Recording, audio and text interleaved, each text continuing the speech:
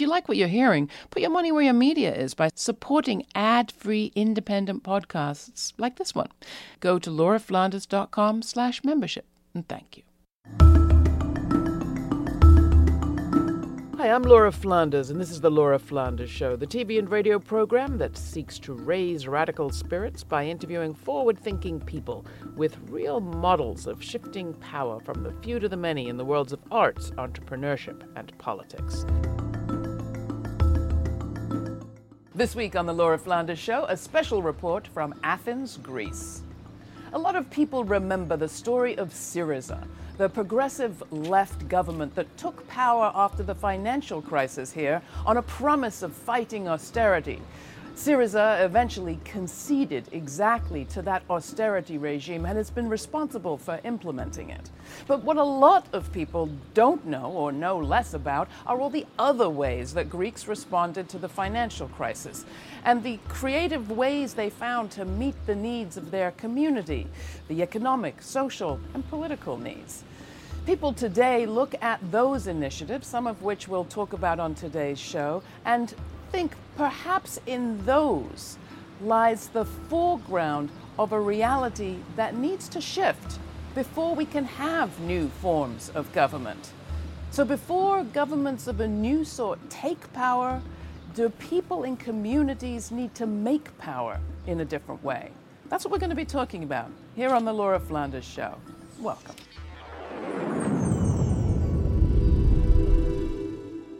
In 2015, in a nation burdened with debt and in the depths of a depression, Greeks elected the left-leaning Syriza party, which had pledged to resist the debt payment plan demanded by the European banks.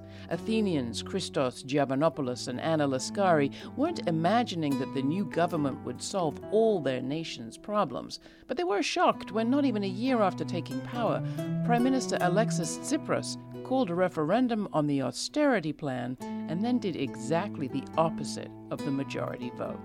I sat down with Giovanopoulos, a longtime activist and founding member of the Hub for Social Economy, Empowerment and Innovation, at Laskari's flat. She's a filmmaker and an artist.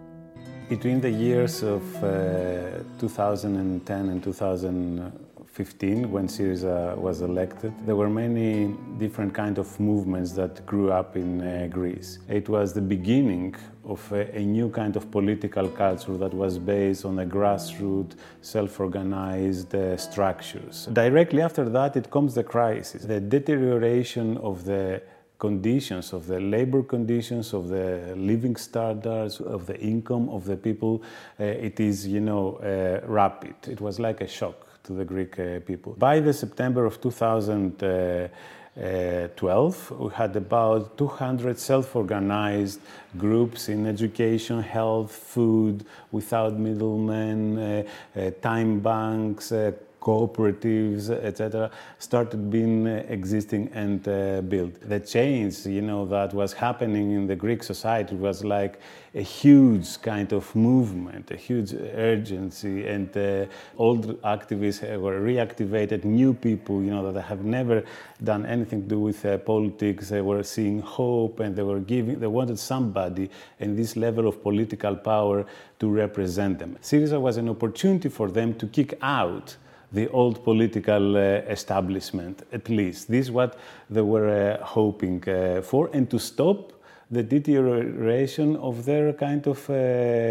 conditions. The biggest disappointment, and I would say that we suffer as a society, it was the referendum. It was the first gathering, a syntagma that so many people were down to see the results, and after the results of the referendum, everybody was rushed to Syntagma, and it was the first time after 2012 that we witnessed that. 2013, 2014, it was kind of things were like okay, demonstrations were just passing through the square, a square that was occupied in 2011, 2012.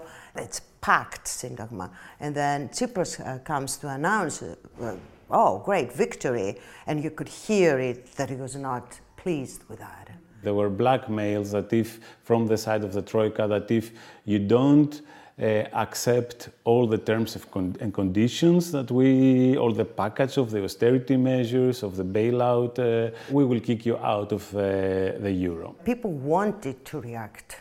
People came out and voted, and no, not the way they put it, against euro. Because if it was another referendum, euro or no euro, the yes would have been high. What people were against was the way the negotiations were taking place, how they treat the crisis, and how they apply all these austerity measures. After this victory of 62%, that the people were enthused for the no and the blow and the defiance against all the austerity packages, against the Troika, against the Greek political establishment, etc., the Prime Minister calls a meeting, a joint meeting with the rest of the political parties in order to see how they can reach a new deal with the Troika. And in reality, a few days later, they sign up, they put their signature in an agreement that was worse than the one that the people rejected in the referendum. In the first 2 years of the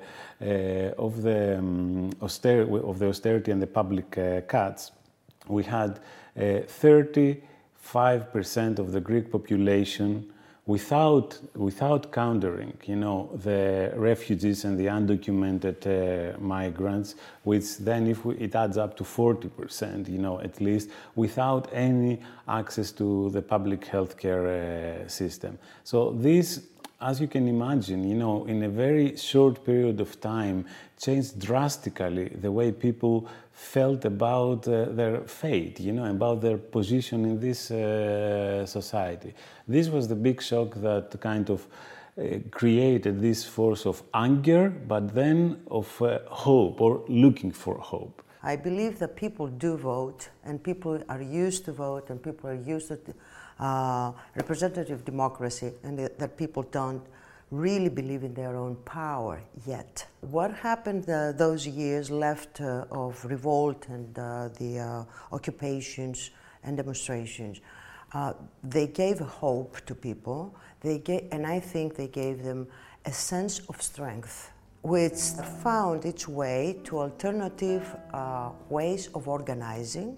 The communities that Christos mentioned, the health centers, the cooperatives, the alternative economies, and all sort of collectives that operate right now in all over Greece, and trying through actions of self-organization and management to have a sense of power. That was Anna Laskari and Christos Giovanopoulos. As part of his work with Solidarity for All, a platform for the grassroots solidarity initiatives that grew up in the crisis in Greece, Giovanopoulos came to know the Without Middleman Collective. In a lower middle-class neighborhood, the worker-owned grocery store sells products at prices well below the supermarkets. It grew up in the financial crisis when unemployment was raging and benefits were cut. But as Vasilia Kavoura and Takis Papatsafiropoulos explained, Without Middleman became much more than simply a source of cheap food for the neighborhood. This is our cooperative, our Without Middleman cooperative. This is where we do the distribution of the goods once the first week of every month. We collect orders of the consumers, and the producers bring their stuff here, and the consumers come and for 3 or 4 days and pick up what they have ordered. The prices of the products here are 30 to 40% lower than in the market. And this is exactly because we wipe out the middlemen merchants.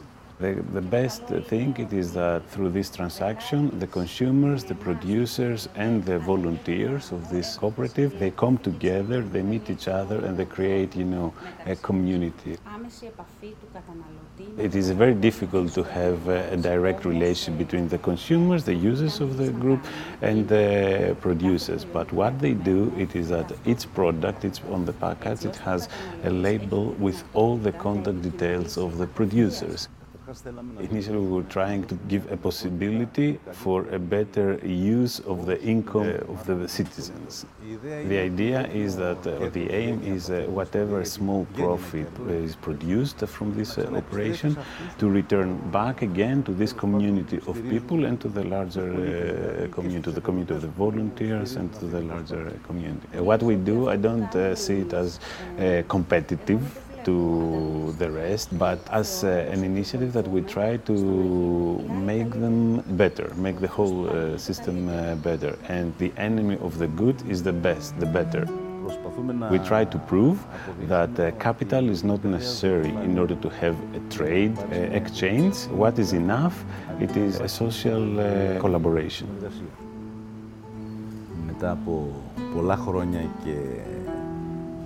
After the few years, that we operate, we have started to dream, to imagine a different way of distribution of goods. Instead of the concentration of the whole distribution in 4 or 5 big supermarket chains, we go towards the other direction, and we imagine as a network of small autonomous distribution places.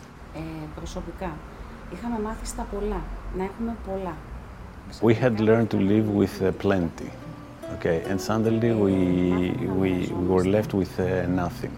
And in this condition, we learned how to share things with each other, and we can live with less, but we can live with dignity. And we don't care only about our lives, but also the lives of the other people. And this is something, valuable that we learned. We need to open up, towards the society to better our own peculiar kind of conditions as a common interest. We cannot do it if we don't take initiatives to change the larger conditions. That was Vasilia Kavora and Takis Papatsiferopoulos, worker owners of the Without Middleman Cooperative Market in Athens, Greece.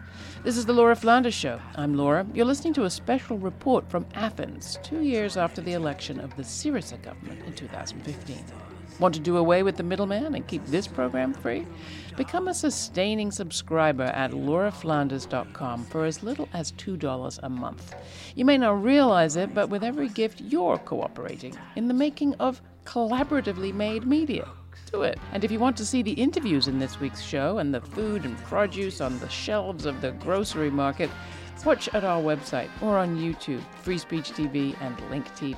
We'll be back right after this musical break featuring Hook Crook by Antibalas from their latest studio album, Where the Gods Are in Peace. More to come. So broken, made by Spinal Doctor who can cut the cook. The system we want now. Let's make it fair and build it. Made to align with all of us.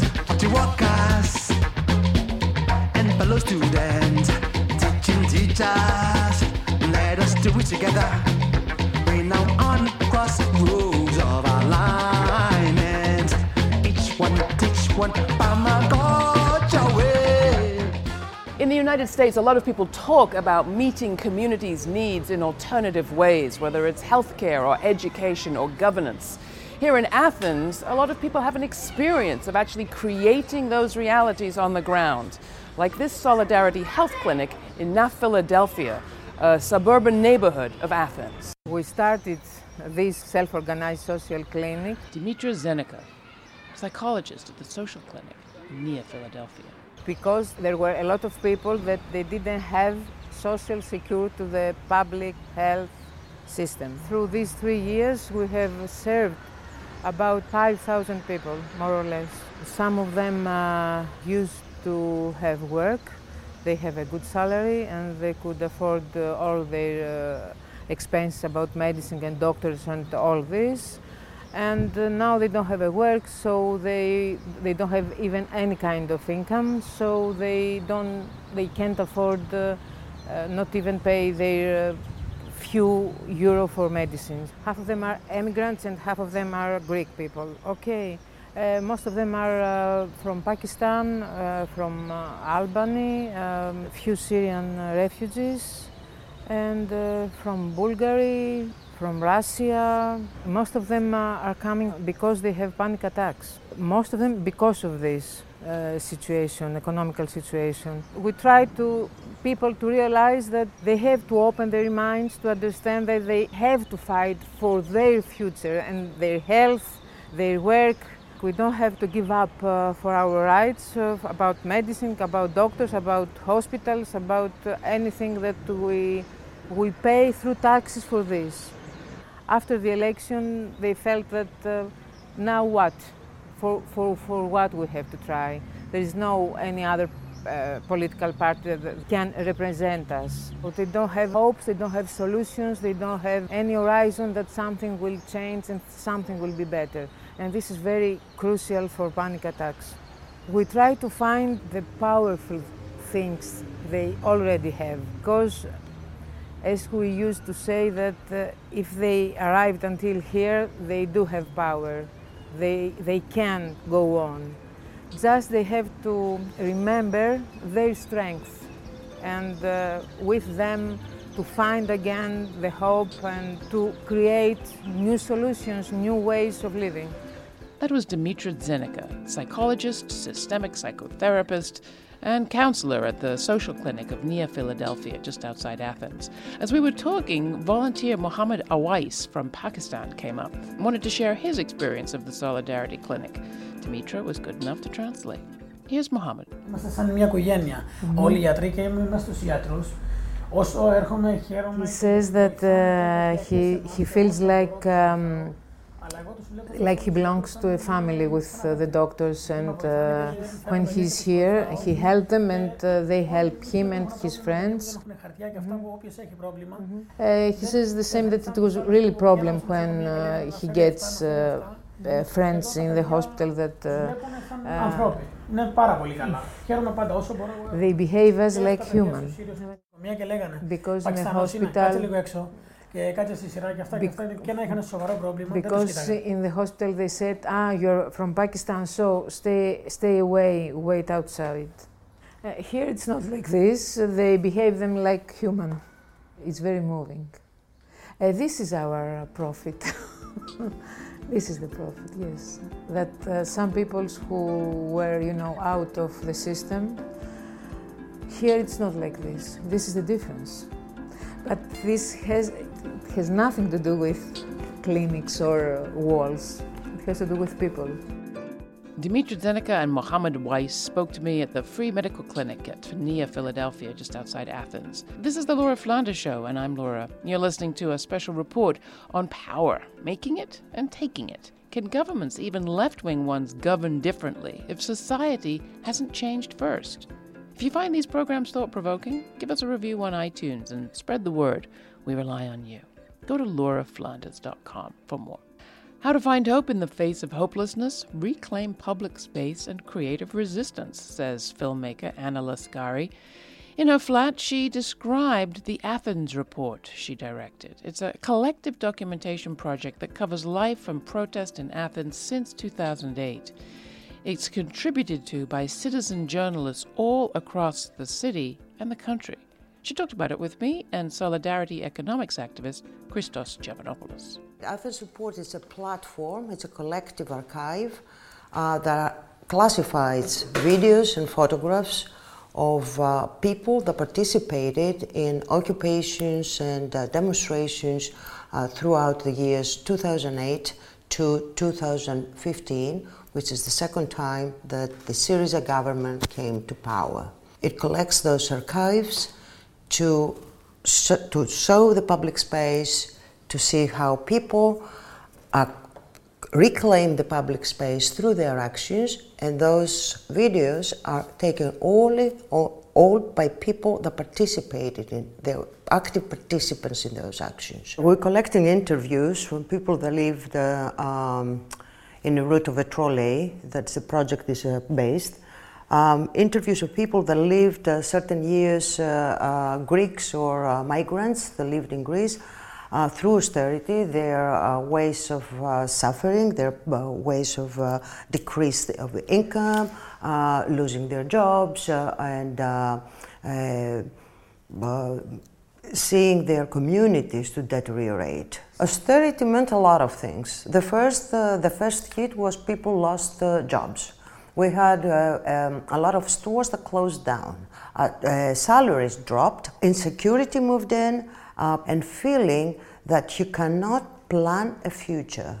People, they're confused, they're completely disillusioned on the political scale. And I think the tendency it is that the people don't want to, they deny even more actively any prospect or any belief in representational democracy. But the people carry on doing and developing their grassroots work in this form of creative resistances. I call them creative resistances. It is not that they ignore the issue of political power, but rather they understand in more concrete ways that what does it mean to create power, and to create a different sort of power that is not this hierarchical way, but to create the power to change the world exactly because you create the material conditions and the everyday culture and the imagination that people can share in order to change, things are done. It's a lot of experience and a lot of content that's being produced here. We worked in different ways within collectives, organizing demonstrations, reclaiming public space, having clinics and all that. All this, I think, needs to be translated to real tools for people to use. The experience of the disappointment, disillusionment that we have gone through, or betrayal, some they call it, it highlights only the impossibility of changing things just by taking power. Transformative social change, it has to be an organic process that opens up spaces that shares power, that you reclaim the power to create your material conditions of your life, but also your imaginative conditions of your life, how you would like to live in this world, and not only to fight for survival.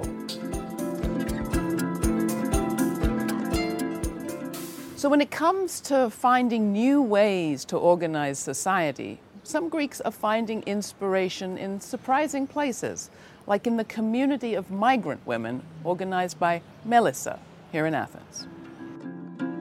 We are at the day center of Melissa Network in the heart of Athens, Victoria Square. Melissa is a network for migrant and refugee women who live in Greece. Melissa means honeybee in Greek. And the idea of the day center was to create a kind of beehive. This also explains our vision of society. It stands for what our vision is, which is a society as an open beehive of communication, creativity, and exchange. My name is Marzia Jamili. I'm from Afghanistan. I'm 16 years old. I was born as a refugee.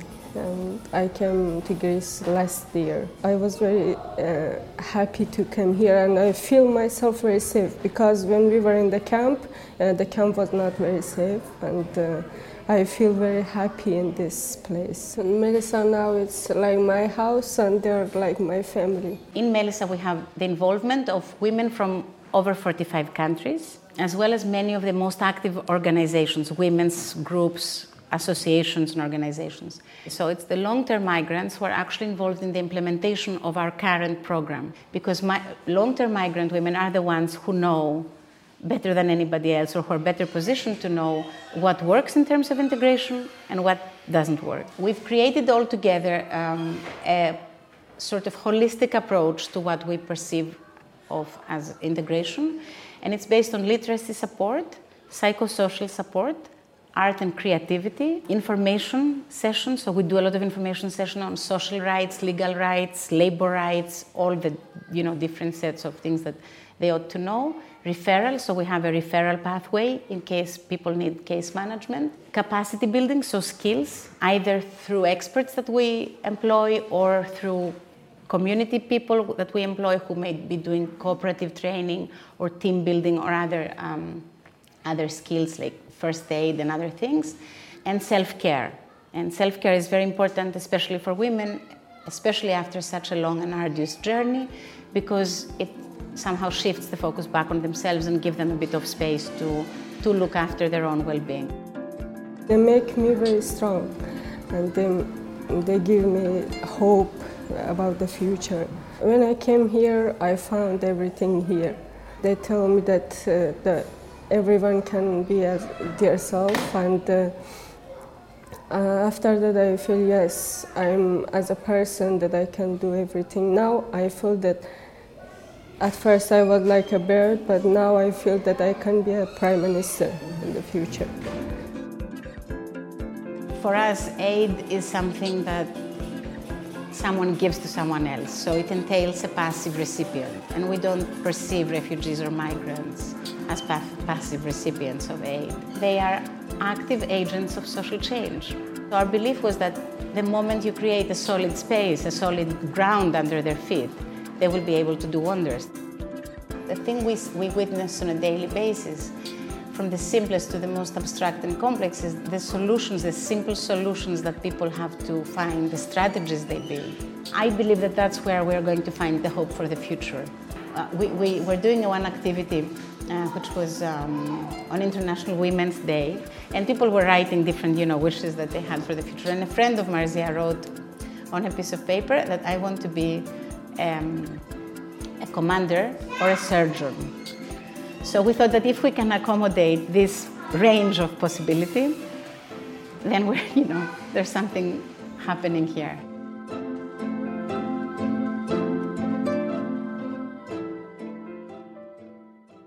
So that's it from me this week from Athens, Greece. You've been watching the Laura Flanders Show. You can find at our website links to all the organizations we've talked with and more information about what's happening here and how you can plug in.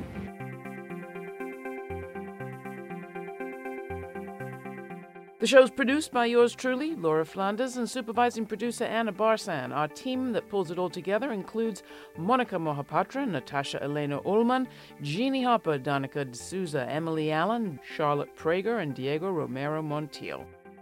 Write to me. I enjoy hearing from you. That's Laura, Laura, at lauraflanders.com.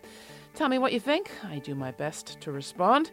The Laura Flanders Show is made possible by the Novo Foundation and listeners like you. So become a member today. Thank you for your time and your ongoing support. We could not do it without you.